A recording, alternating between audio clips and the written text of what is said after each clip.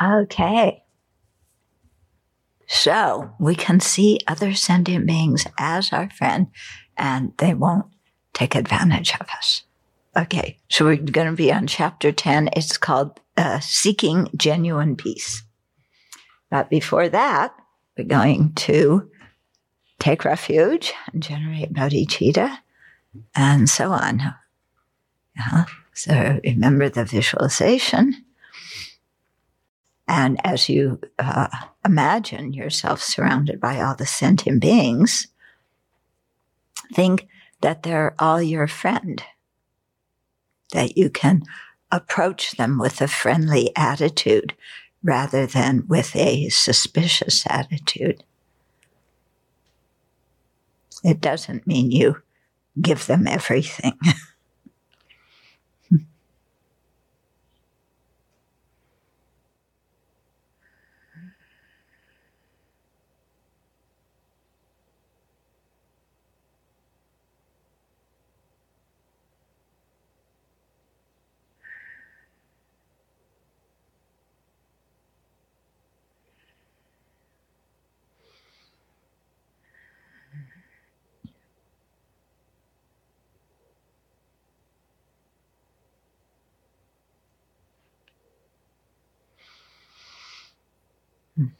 So when we look at all sentient beings as friends, our heart is so much more relaxed.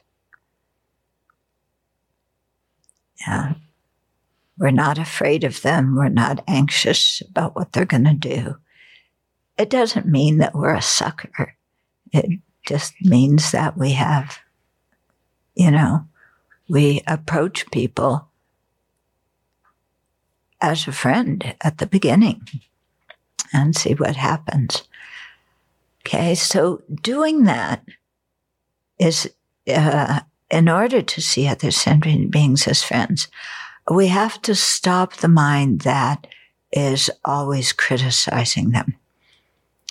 Yeah, the mind that looks at them and picks at their faults and how they're lacking in this way and that way and how we're better than them and on and on and on. Yeah, because we can't see sentient beings as friends when we're, when our,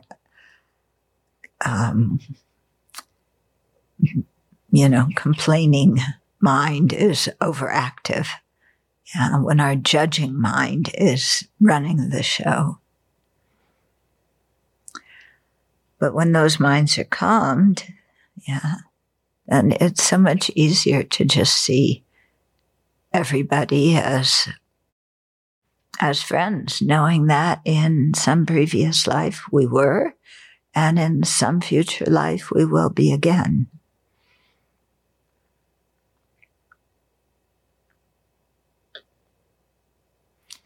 And in that way, to think of attaining full awakening for their benefit is not so difficult.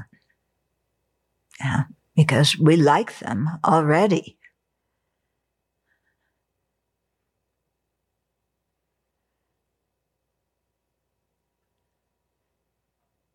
Okay, so let's cultivate that friendly attitude.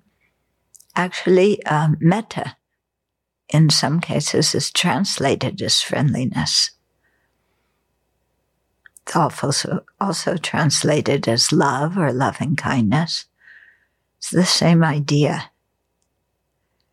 And so use that as to increase and to motivate us to realize emptiness so that we can be of the greatest benefit to beings.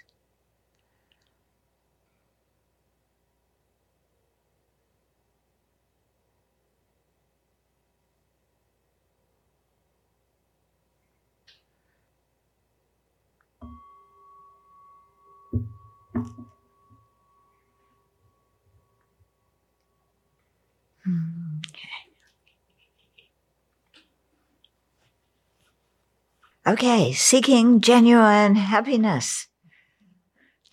So each of us wants happiness and not dukkha. But among the various types of happiness, which is the best? Because we always want the best, don't we? Okay, so the Buddha answered, monastics, there are these two kinds of happiness. What two? Sensual happiness and the happiness of renunciation.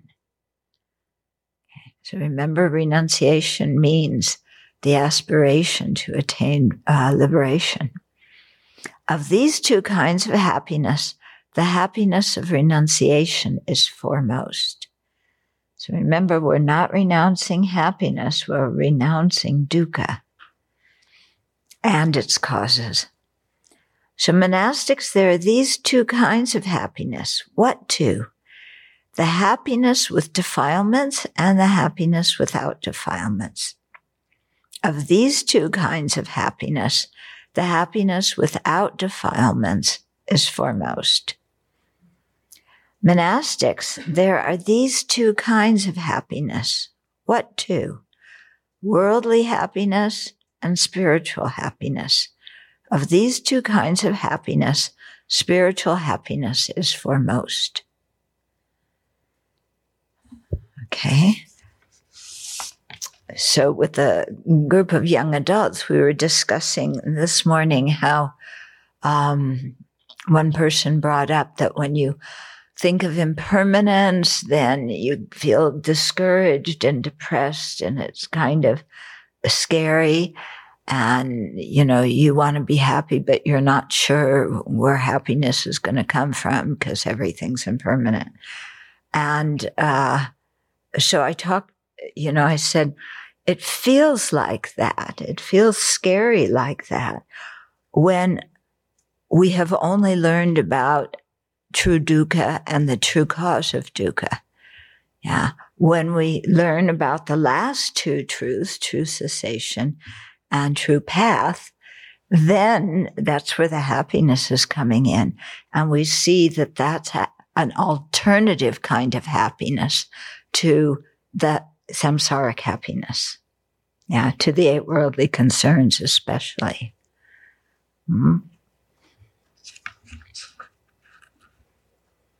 Yeah, so we talked about how at the beginning of the Dharma practice, sometimes people really, you know, they hear renunciation, they hear, you know, the evil thought of the eight worldly concerns and this kind of thing. And then they think that they're just not supposed to be happy, that there's something wrong with happiness. There's something wrong with pleasure.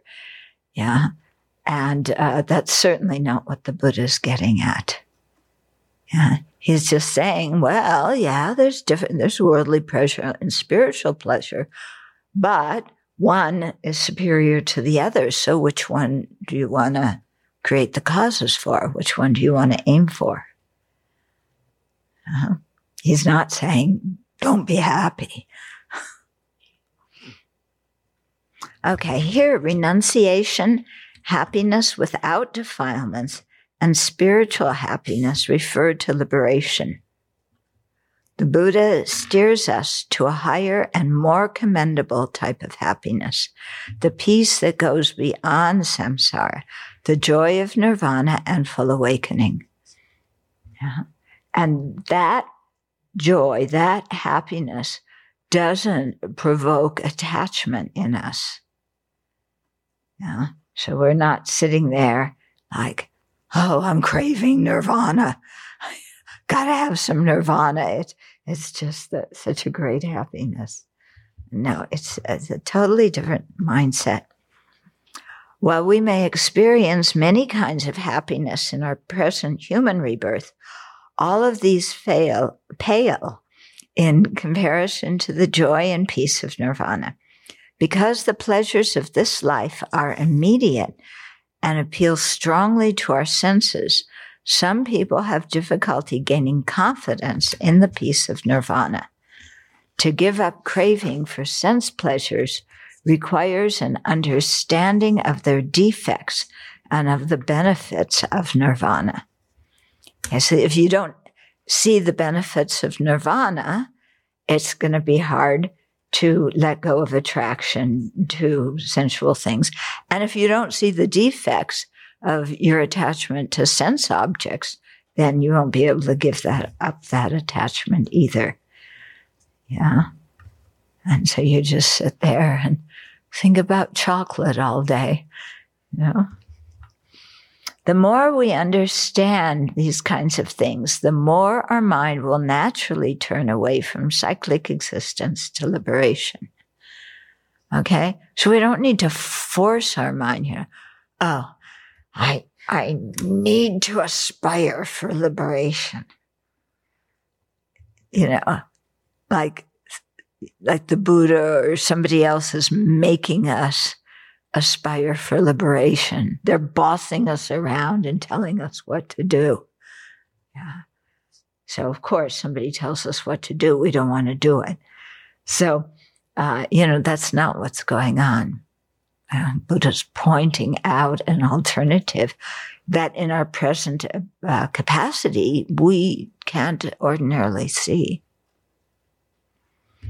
But we don't have to wait until we attain liberation or awakening to experience Dharma happiness. Each time we release attachment, anger, and other afflictions in our daily lives, Dharma happiness, peace, and confidence take their place. And that's true, isn't it? When you're holding on to something, you're upset about something, you feel misunderstood and people are, they don't understand you and they're not,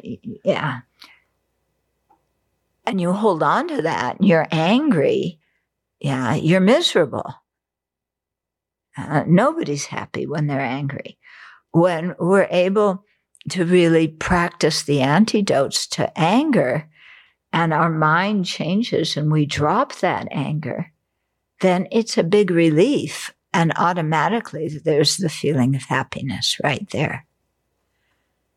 Yeah. So I think it's quite helpful to really, with all of the afflictions, because sometimes we're quite attached even to the afflictions, and we think that the afflictions protect us. We confuse pride and confidence. I've got to be proud. I've got to tell people what I'm good at. Otherwise, they're going to ignore me and trash me. Yeah. And then we go about acting in that way. And that makes us actually quite miserable because other people don't like us, We start bragging and everything and people go, ugh. Yeah. And we feel worse. And also, when we put ourselves up like that, it's actually very stressful because as soon as you become number one, the only way to go is down. And I remember talking to one friend of mine. She had gone back to school, to college, and she had scored very well in something. And she was telling me how anxious she became after she got the highest score of the whole class, because then there was so much pressure to repeat it and do it again and make sure everybody understood. And then also, if people think you're so wonderful, then they get jealous of you. Yeah. And we may say, well, I want people to be jealous of me. But do you really? Yeah. Have you ever had people jealous of you? And how do you feel around people who are jealous of you? It's very uncomfortable, isn't it? Because they don't like you simply because they're jealous and they can't even see how they're, what their own interpretation is doing. So, but if we're sitting there bragging, then we contributed to that, didn't we? Yeah. Okay. So it's very good to spend some time in the meditation looking at each affliction and, either remembering a time when it was strong in your mind or imagine having that affliction strong in your mind and how you're going to think, how you're going to act. And then ask yourself, am I happy? Yeah? Somebody else is doing their same old thing that drives me crazy. I can't stand it. Why do they always do that? And your mind starts ruminating, and can go on for a really long time, can't it? Yeah? And are we happy when our mind is ruminating about how angry we are because somebody did some small thing? Yeah. How much time do we waste being angry over over things that irritate us? And I don't know about you, but when I look, in a lot of the situations where I get irritated with what people are doing, they're actually trying to help me. Yeah. And I don't want to be helped in that way. Why are you acting like that? And it's such a waste of energy. Yeah. Especially if they're trying to help you and you. Okay. So when we can see, from our own experience, the defects, starting with the fact that even right here and now, the afflictions make us miserable, and then extending to the kind of karma that they create, and how when they're active in our mind, they block us from understanding emptiness or generating bodhicitta or anything else. So when we can see that, then it's easier to let them go. And then you right away have Dharma happiness. Have you ever experienced that kind of Dharma happiness? It's nice, isn't it? Yeah. Okay. So experiencing this Dharma happiness here and now gives us a small glimpse of the peace of nirvana.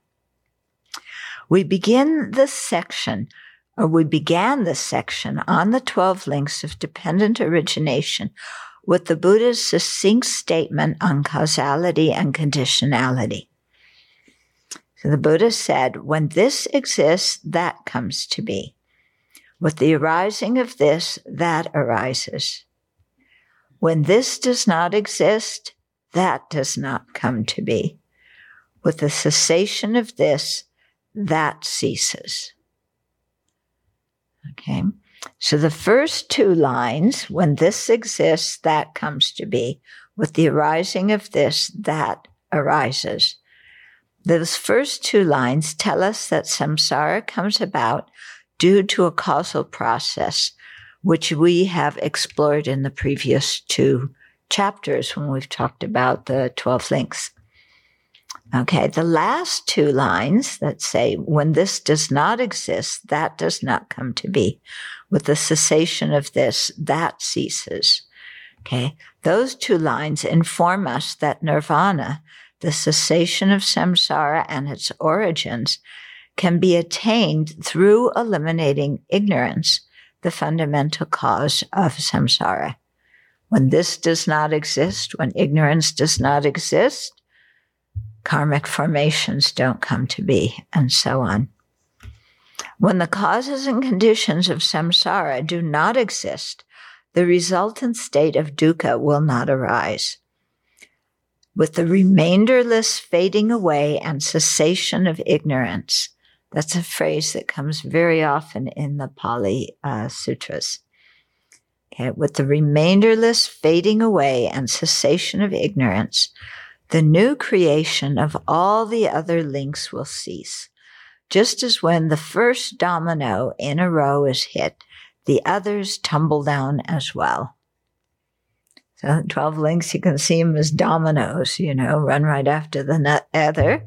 And you hit one and it goes, boom. Okay. That used to be the American theory of their foreign policy and was one of the main thoughts in the Vietnam War. That if it becomes communist, all of Southeast Asia will become communist. Yeah. So it's the same kind of idea. Okay. Although I don't know if the political one was really true. This one about nirvana is true. What brings the cessation of ignorance? According to the common Buddhist view, it is the Eightfold Path, especially the wisdom or true knowledge that understands the Four Truths and nirvana. Okay, so that's the object to be realized by true paths, the Four Truths and nirvana.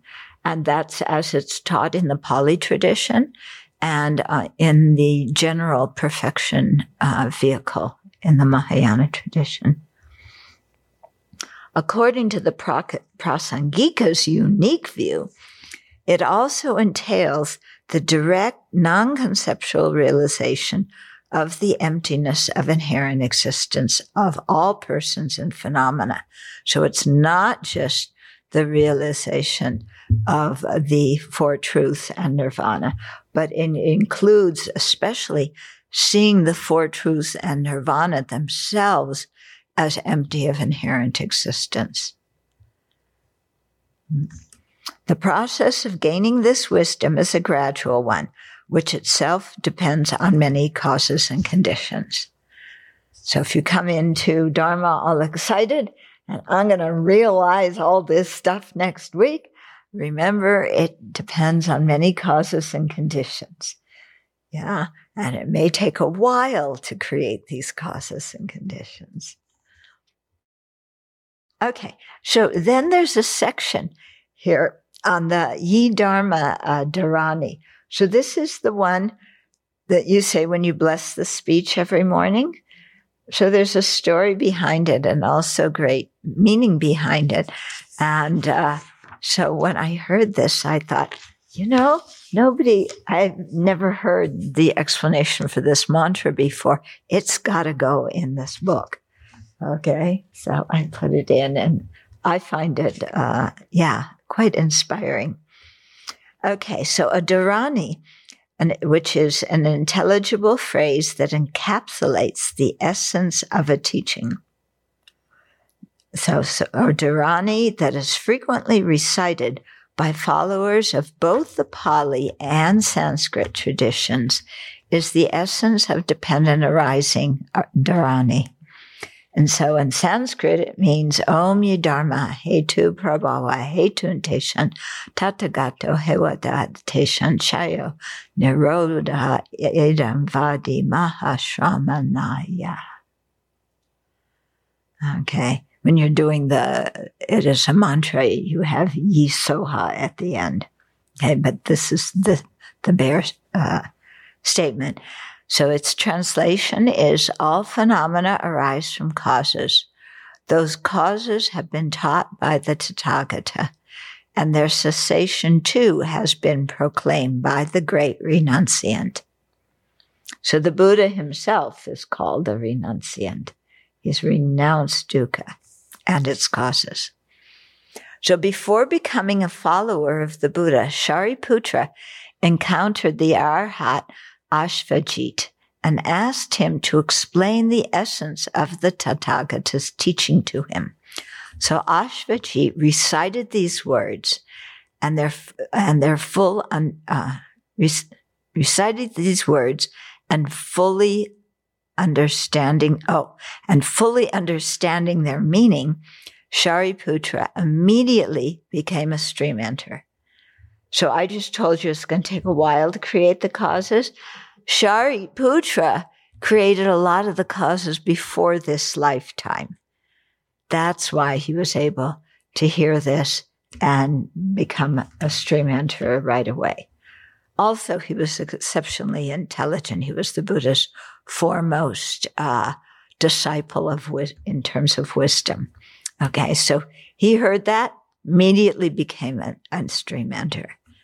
Well, I'm like Shariputra. I can do that. Say the mantra to me, Well, so Shariputra later recited this Dharani to his friend Magliana, who attained the same realization. So you see, birds of a feather hang out together, fly together. Yeah. So choose your friends well, because if they attain stream entry, it's looking good for you too. Okay. So they had 500 followers, these two, Shariputra and Mahamoggallana. So they and their 500 of their followers then approached the Buddha and requested to become his disciples. Yeah. So fearlessly and with complete self-confidence, the Buddha did not hesitate to proclaim 4 statements. So here are the 4. He is fully awakened. Yeah. I should do it in the first person because he proclaimed the statement. So I'm quoting him. Okay. I am fully awakened. I have destroyed all pollutants. I have correctly identified all obscurations. I know that the Dharma, when practiced correctly, leads to the destruction of dukkha. So that's what the Buddha said. So these are often, there's 2 different ways to translate the term, or that I've seen it. It's called the 4 fearlessnesses or the 4 self-confidences. Yeah, or the 4 self-confidence. Confidences. Yeah. Okay. So you can choose which translation. I personally like the 4 kinds of self-confidence, yeah. But to have self-confidence, you also have to be fearless. Okay. So that now we're going to show some conjoining of those 4 self-confidences. Yeah. The 4 statements that are in the mantra and the 4 truths. So there's going to be some correlations here. So the phrase, all phenomena arise from causes, that's the first phrase in the Dharma Dharani. That indicates that each link of dependent origination comes into being dependent on the preceding ones. Okay, all phenomena arises from causes. Yeah, each link depends on the preceding one. This emphasizes that true dukkha, the 7 resultant links, arises from true origins, the 3 links that are the afflictions and the 2 that are karma. Okay, so what are the 7 resultant links that are true dukkha? Results of consciousness. Okay, wait a minute. Consciousness, name and form, 6 sources. 6 sources, contact, feeling, birth, aging and death. So those are the 7 results, okay? They come from 3 afflictions and 2 kinds of karma, which are the causes. What are the 3 afflictions? Ignorance, craving, clinging. Okay, and what are the 2 kinds of karma? Okay, so why does my mind go down? Formative action, and renewed existence. Yeah, so those are links 2 and 10. So that's what was just explaining here. So you have to remember what you learned before to understand what it's saying here. So here the Buddha instructs everyone who seeks liberation to abandon true origin. He says this by means of the 3rd self-confidence, by which he has correctly identified the obscurations to liberation. Okay, so to review the 4 self-confidences, okay, the Buddha is fully awakened. He has destroyed all pollutants. He has correctly identified all obscurations. So that's the one there. Yeah, that correlates with all phenomena arise from causes, which is talking about true dukkha. Okay.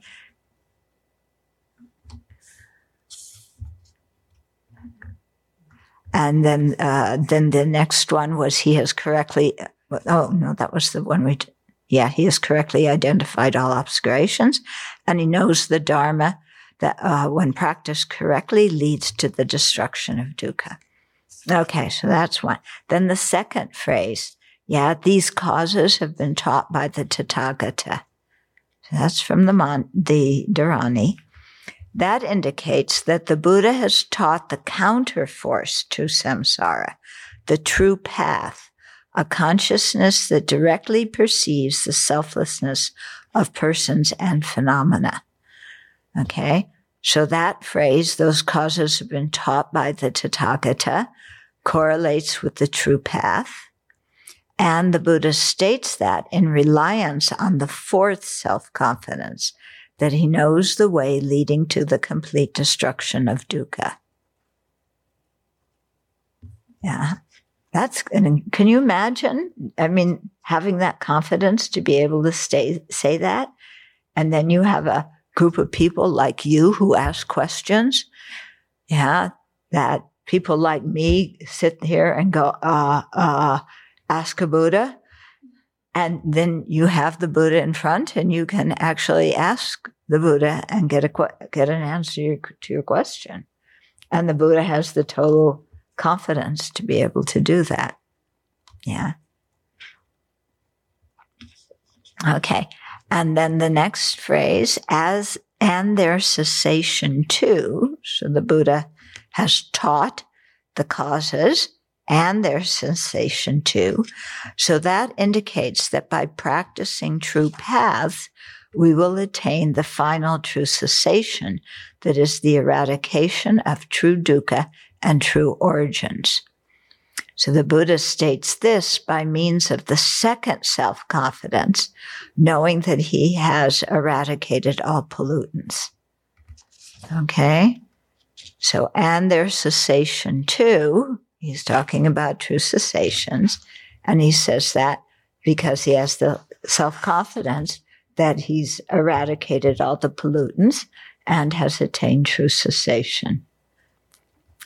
And then the last phrase has been proclaimed by the great renunciant. So that means that the Buddha has actualized true paths and true cessations, and thus has completely perfected what to practice and what to abandon. So we hear that phrase a lot, what to practice and what to abandon. Okay, yeah, that came up a lot in chapter 2 of Brahmanavartaka, remember? Okay, so the Buddha talks about this by means of the first self-confidence, being able to state with complete assurance that he is awakened with respect to all phenomena.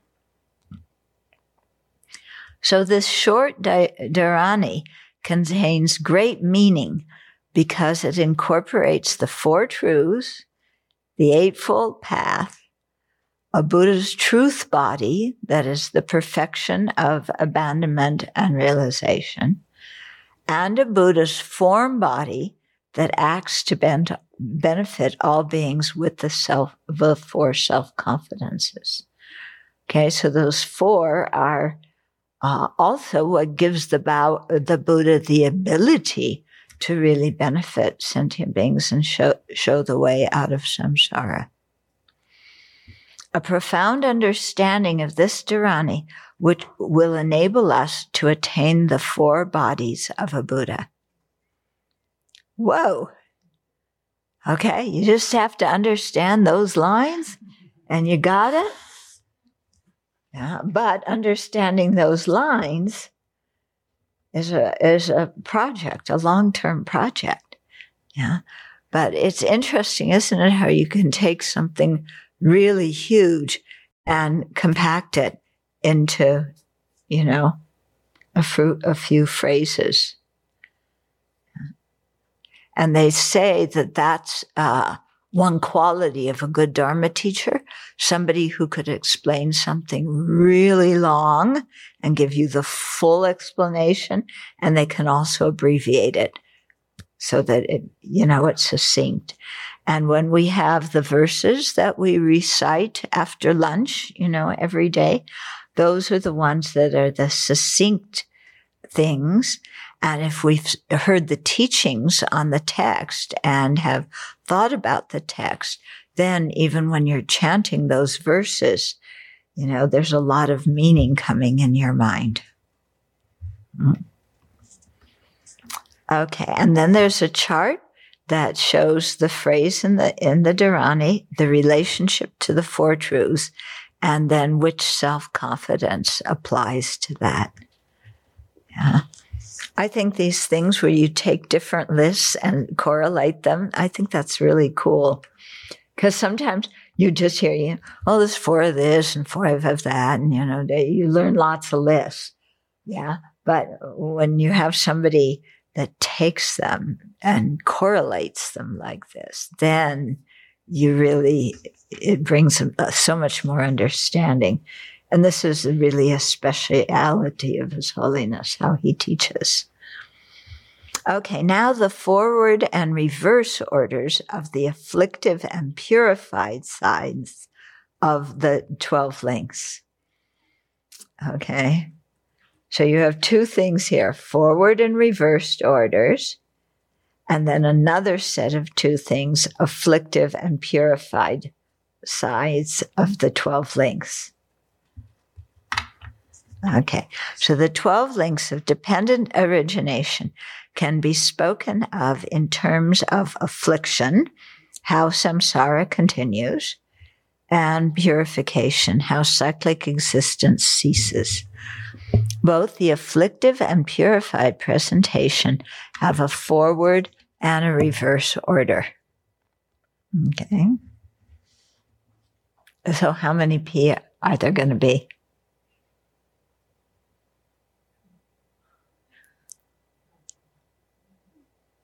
How many possibilities between these 4? I mean, between these 4 things, how many possibilities? They usually compare lottery. Huh? They usually just compare 2 things. They usually just compare 2 things. Well, here we're comparing 4 things. Compare, if you want to, take one. If you want to do just 2 things, okay, take 1 from the first title and compare it to 2 in the second title. Then do the second one in the first set and compare it to the next 2 in the second set. Basically, if you think, I bet you can come up with a number of these possibilities. I bet if you think about it, yes.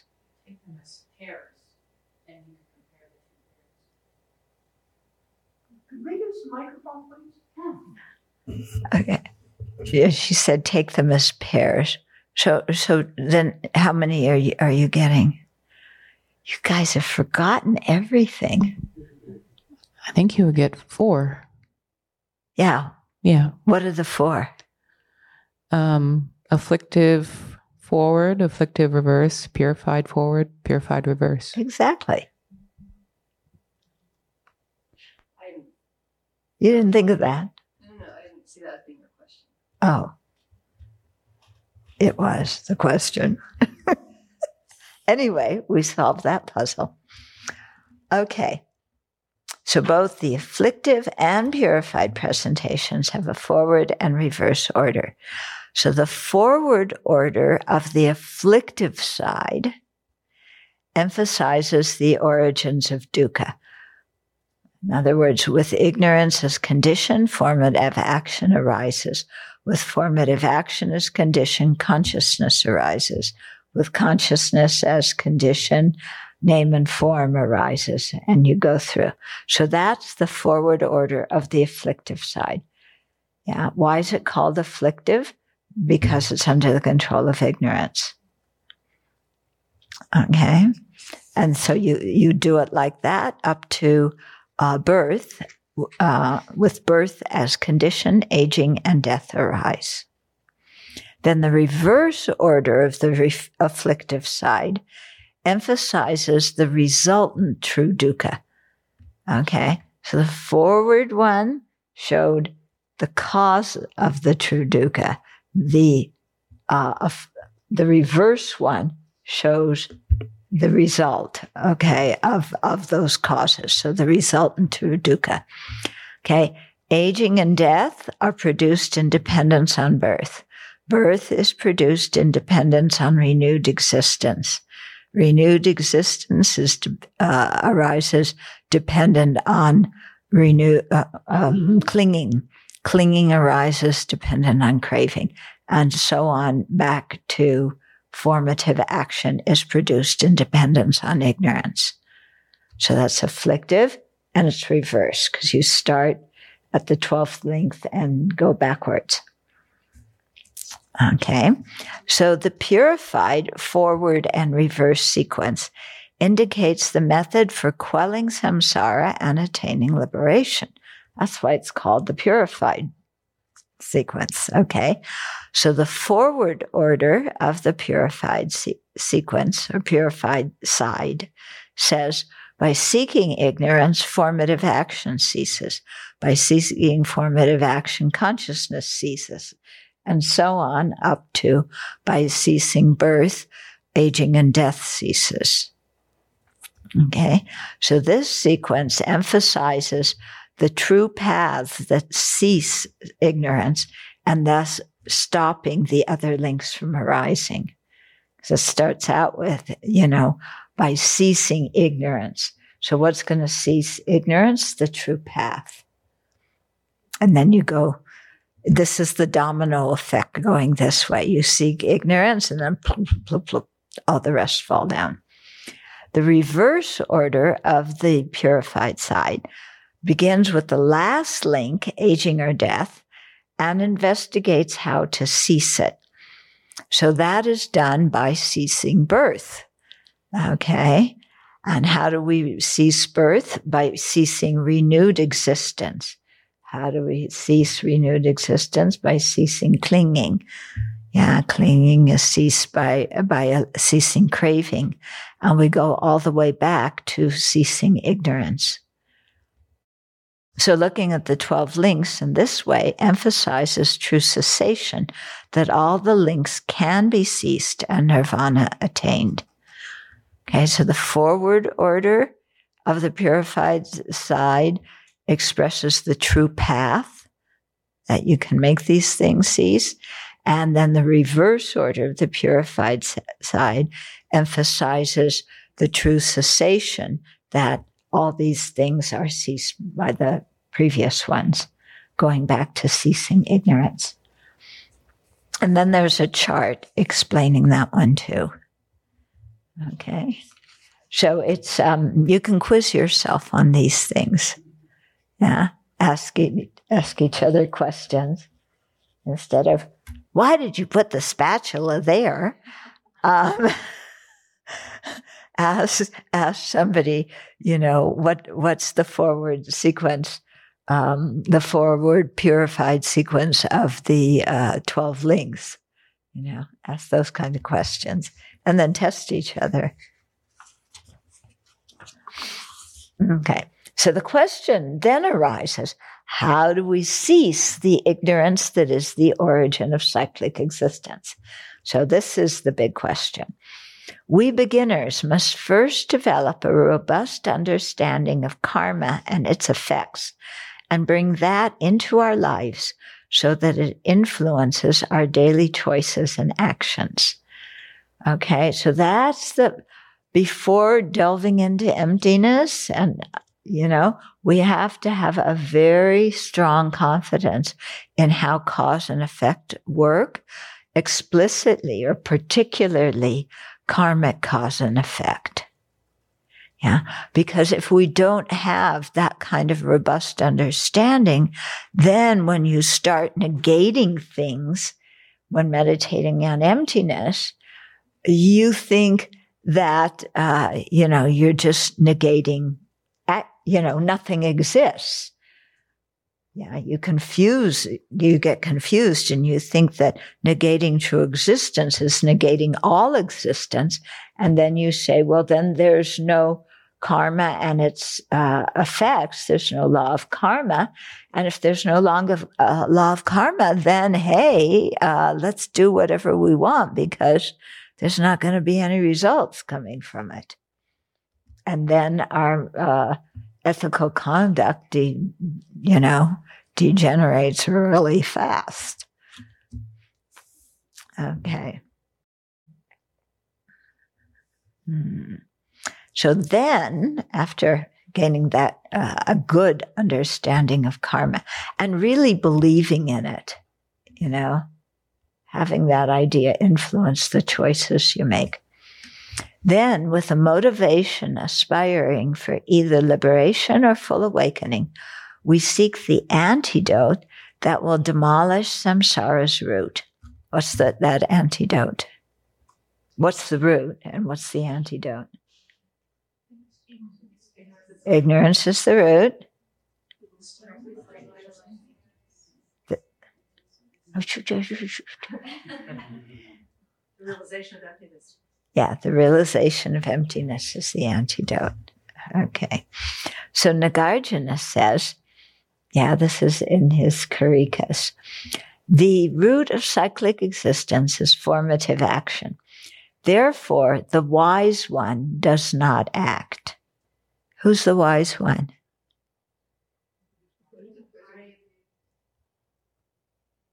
Who? The Arya beings. Okay. They're the wise ones. Okay. Therefore, the wise do not act. Therefore, the unwise is the agent. The wise one is not, because he sees reality. Okay, so the first line, the root of cyclic existence is formative action. Okay, the first line points to formative action. Okay, the second link, as the root of samsara. Usually, the fundamental root of samsara is identified as ignorance, but here the root is said to be formative action because it is the source of consciousness, of the consciousness entering into a new body.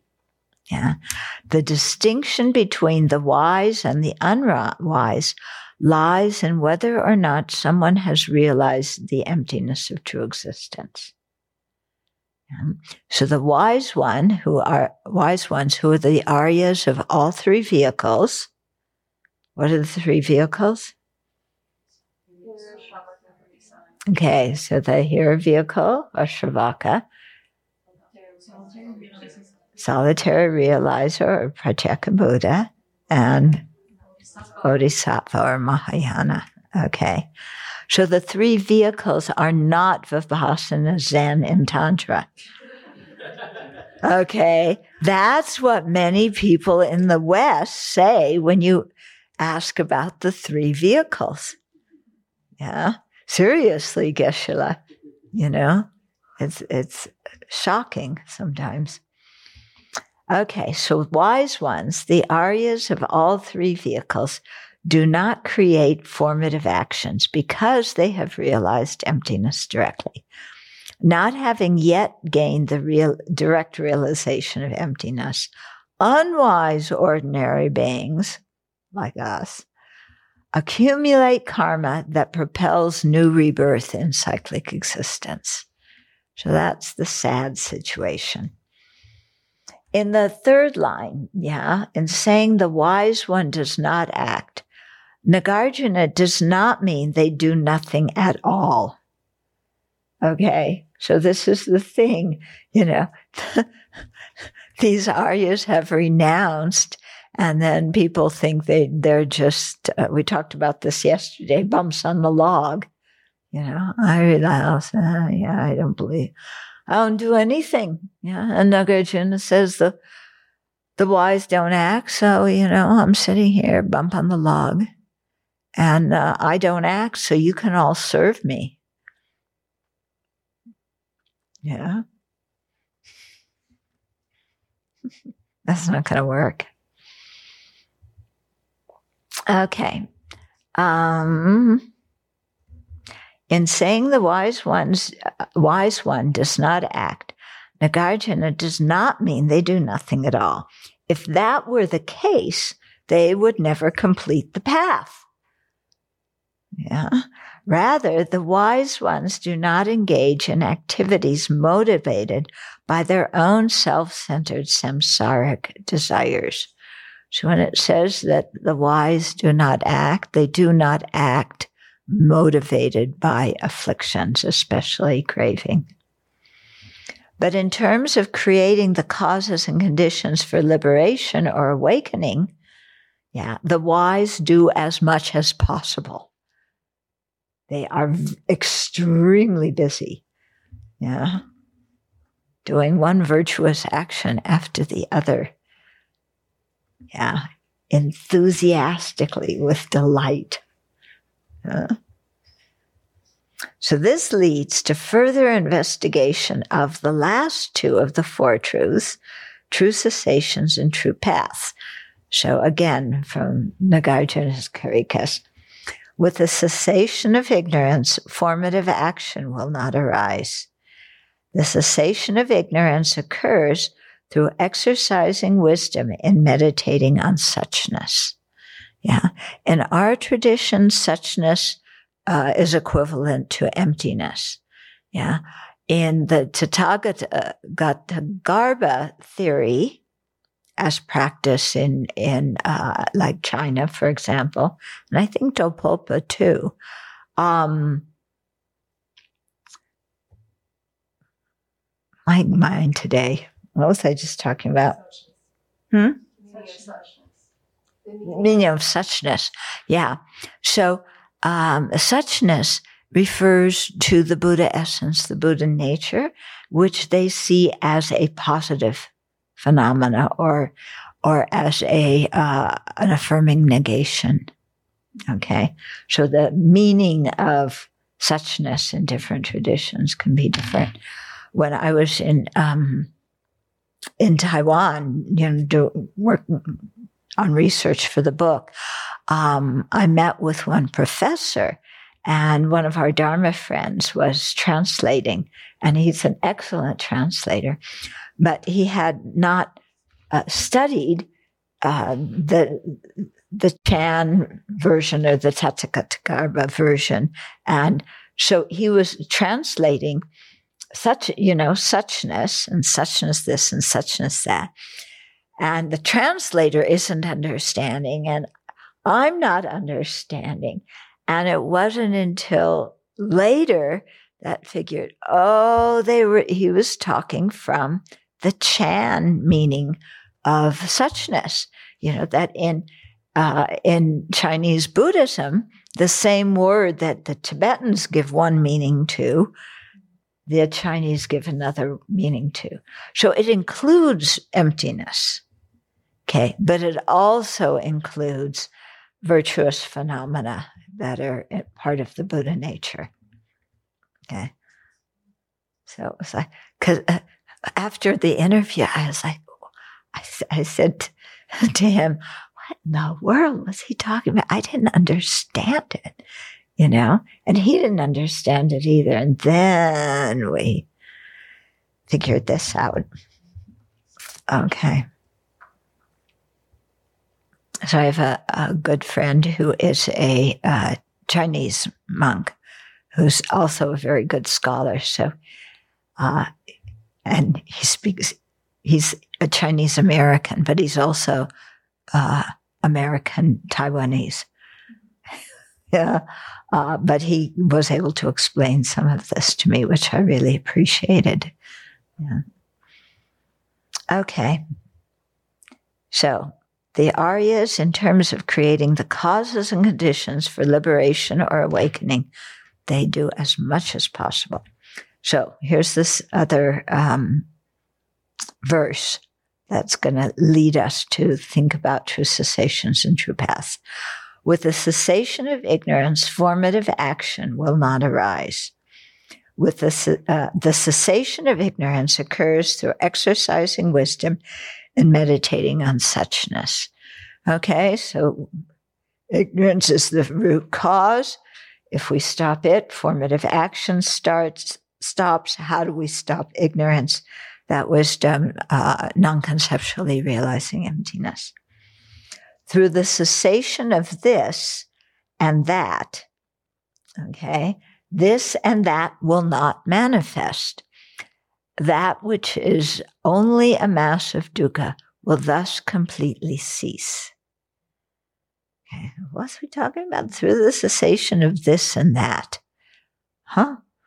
Okay, so the wisdom realizing emptiness is the true path that ceases the first link, ignorance. In the second verse, the one I just read, okay, the phrase this and that refers to first link ignorance and second link formative action. Okay, in other words, by ceasing ignorance, there is no fuel for formative action to arise. And in this way, the entire chain of 12 links, that is a mass of constantly recurring misery, ceases. And nirvana, true wisdom, is obtained. True freedom is obtained. Thank you. I think I must be tired today. Yeah? Okay. Then the next verse, the key that ceases first link ignorance is the wisdom realizing the emptiness of inherent existence. The Buddha and great sages taught many reasonings to refute inherent existence and establish emptiness. A famous one is refuting the four extremes of arising. Actually, it's probably better here to say diamond slivers, because the name for extremes of arising can also apply to another reasoning. Okay, so that can go in the change things. So Nagarjuna introduces it. Because this wheel of samsara is not obtained from self, other, or from both in the past, present, or future, one who knows this overcomes the grasping of I and thereby karma and rebirth. Okay, so this verse, which is from Ratnagota, Ratnavali, thank you. Yeah, so it's from Ratnavali, but it's very similar to the first verse in the Karikas. It's setting forth the same argument. Yeah. Okay, so cyclic existence, which is our 5 polluted aggregates. So this is important. Some people think cyclic existence is this world, that I'm born in cyclic existence means I'm born on planet Earth. Yeah. And which means when I attain awakening, then I have to move to someplace else. Okay. And then how am I going to help sentient beings if I'm, not in a samsaric world? Okay. Samsara means our 5 polluted aggregates. Polluted means under the influence of ignorance and its latencies. Okay. So cyclic existence, our 5 polluted aggregates, does not arise from itself in the sense that it does not exist already inside its causes waiting to manifest. Okay. So it's not like there's some big cosmic substance and everything arises out of that. Or there's one cosmic mind and everybody's individual mind arises out of that. Okay? That would be arising from self. Yeah. Okay. And arising from self, we were talking about this before, it kind of implies predestination. Something exists in the cause and it's just waiting to manifest. So samsara also does not arise from causes that are inherently different from it. Okay. The key word in that sentence is inherently, because it does arise from causes that are different from it. Okay. If it arose from causes that are itself, then it would be arising from self. And there's problems with that one, which you got to wait for volume 8 to get to all of that. Okay. Nor the other another alternative, nor does it arise from both self and others together, or a fourth alternative is without causes. So those 4 alternatives cover all the various ways that something could arise. Okay? Because there is no inherently existent origin of samsara, an absolute beginning to a set of 12 links cannot be found in the past, present, and future. If there were an inherently existent origin of samsara, that origin would not depend on anything. Remember, inherent existence means it's not dependent on any other factors, causes and conditions, parts, the mind that conceives and designates it. Okay. So,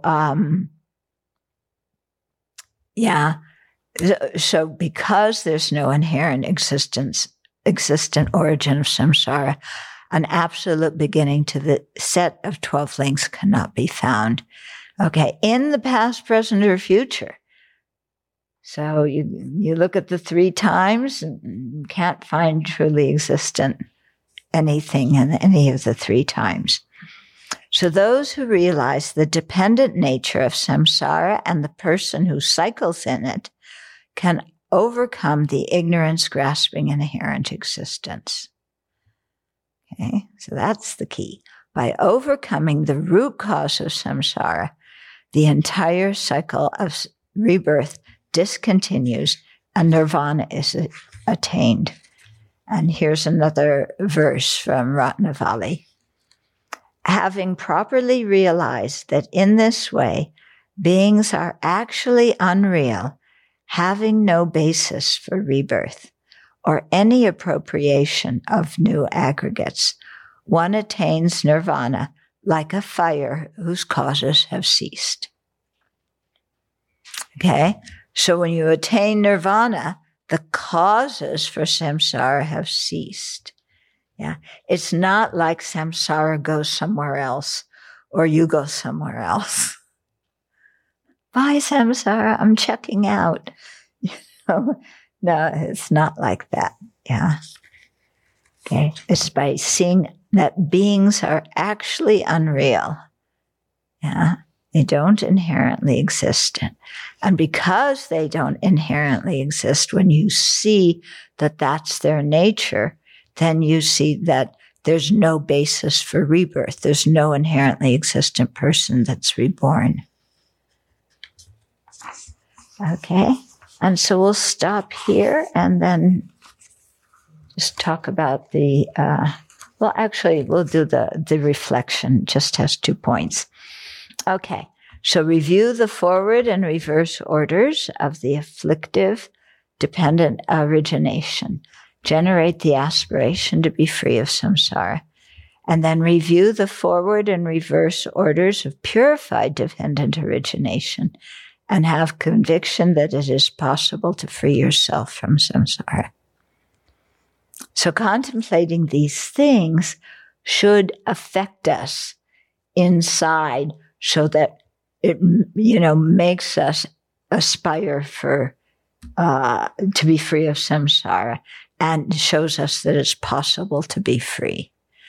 So don't just think these are, like nice little lists of things that you memorize. Yeah, okay, they're hard to understand, and if we really go deeply into it, they can change something in our mind. which is the point. Okay, so a few minutes questions, yeah? Back to the Dharani chart. Mm-hmm.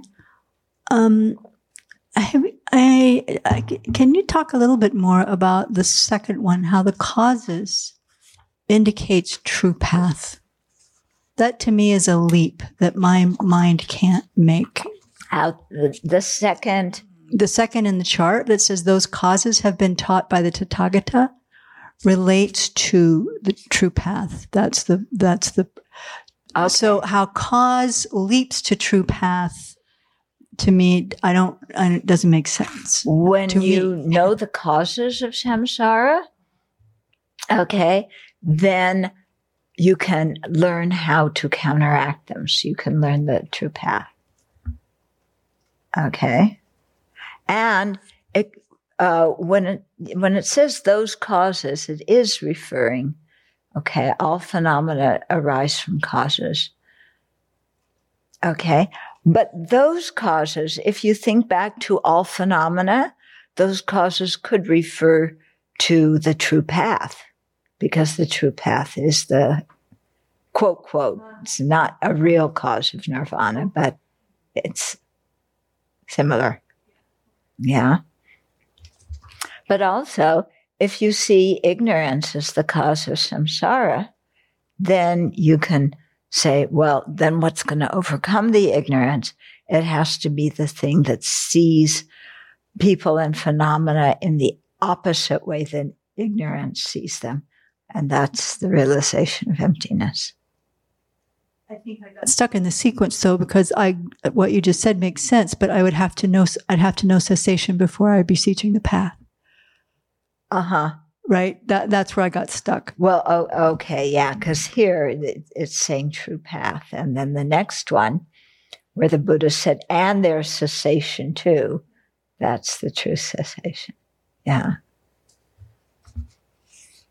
Yeah, sometimes the way these correlations are made,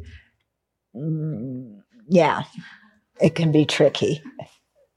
Anything else? I actually said this in the hall the other day, but just from the Dharani that we say every day, when I was at the interfaith event a couple of days ago and just listening to very sincere people about their practice and how they're dealing with the world, I was so appreciating what we know about dependent arising as a comfort to understanding how the world works and how to move in the world. Yeah.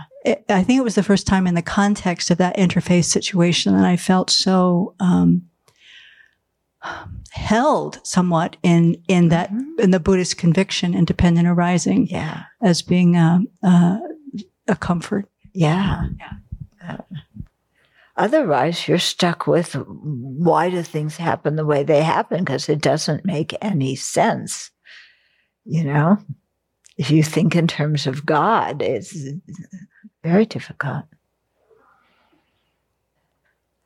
Okay, let's dedicate.